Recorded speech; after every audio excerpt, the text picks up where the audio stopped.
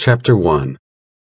About 3:30 a.m. in Hillcrest Hospital, which, true to its name, had been built on a bluff overlooking the rest of their coastal town, Ray stopped outside the door to their victim's room and rubbed his nose. He hated hospitals. The attempt at sterility in the smells, the subtle layers of disinfectant and urine and sickness, the constant noises that meant no one got any rest. Not that he was there for rest, or that he would have slept well even if he had been. He turned away from the nurse, though she was still talking, and glanced down at his partner, wanting a moment of exhausted sympathy and not getting it, because her focus was already back on the case. Penn seemed unperturbed, but then she wouldn't care about any lectures from stern, unpleasant nurses, or notice the smells or the distant noises. There wasn't much that could rattle her, not that he'd seen in the 5 years they'd worked together.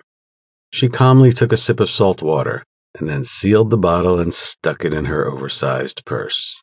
Only then did she look back up at him before knocking on the door. She looked like she wished her water had been coffee, or possibly ouzo, which was a favorite of hers on nights off. Personally, Ray thought it tasted like a particularly nasty type of licorice, but with certain exceptions, he'd never cared much for sweets, so he was a bad judge. Savory was really what he craved, or what he needed, and his stomach growled at the thought. If he'd known a place to get some carne asada at this time of night, morning, he would have gotten some and shoveled it down. He would possibly even take a fast food burger, though it wouldn't exactly be meat. But he was getting used to going without, and decided he'd make do with something from a vending machine later, if there was anything in there more solid than candy. For now, they had a job to do. There was a uniform outside the door, a kid only a few months out of the academy, who had nodded as they approached and then took off. Perhaps a little quicker than he might have for any other two detectives, but without comment. He smelled young and nervous, revealing his inexperience with one wary stare, and his pale face said he hadn't recovered from finding their victim on the floor in her own blood, or from seeing her recover so quickly. Fairies. They could be disconcerting. Delightful and surprising and beautiful, sure, but the amount of magic surrounding them made many uncomfortable.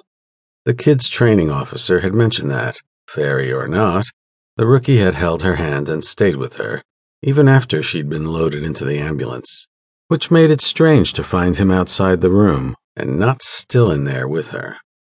At least the kid had held it together long enough to ensure her safety and see that her wounds had been properly documented, and for that, Ray made a note of his name for his report. Before he could finish the thought, the rookie was back, glancing between the two of them before flashing a cautious smile. "She's okay, just wanted her privacy. I forgot to tell you that. I didn't know they wanted that. You know what they say about them, fairies." He trailed off at Ray's expression and outright blanched at Penn's, then quickly amended his statement. But she was really nice once she, woke up. Anyway, could you tell her Tim said goodnight? Tim was hopeful, but not quite brave enough to go in there himself. Ray didn't agree to anything, but Penn mumbled something under her breath. The rookie took for an affirmative. Ray had excellent hearing, which she knew, and so he was the only one who heard the snide comment about men wanting things they were afraid to ask for. He also heard the hushed movements inside the room, so this time he knocked and ignored Penn's not very subtle jab at him at the same time. There wasn't an answer from inside, and Penn frowned before opening the door and looking carefully in. Their angry nurse had assured them the fairy inside was dressing to leave.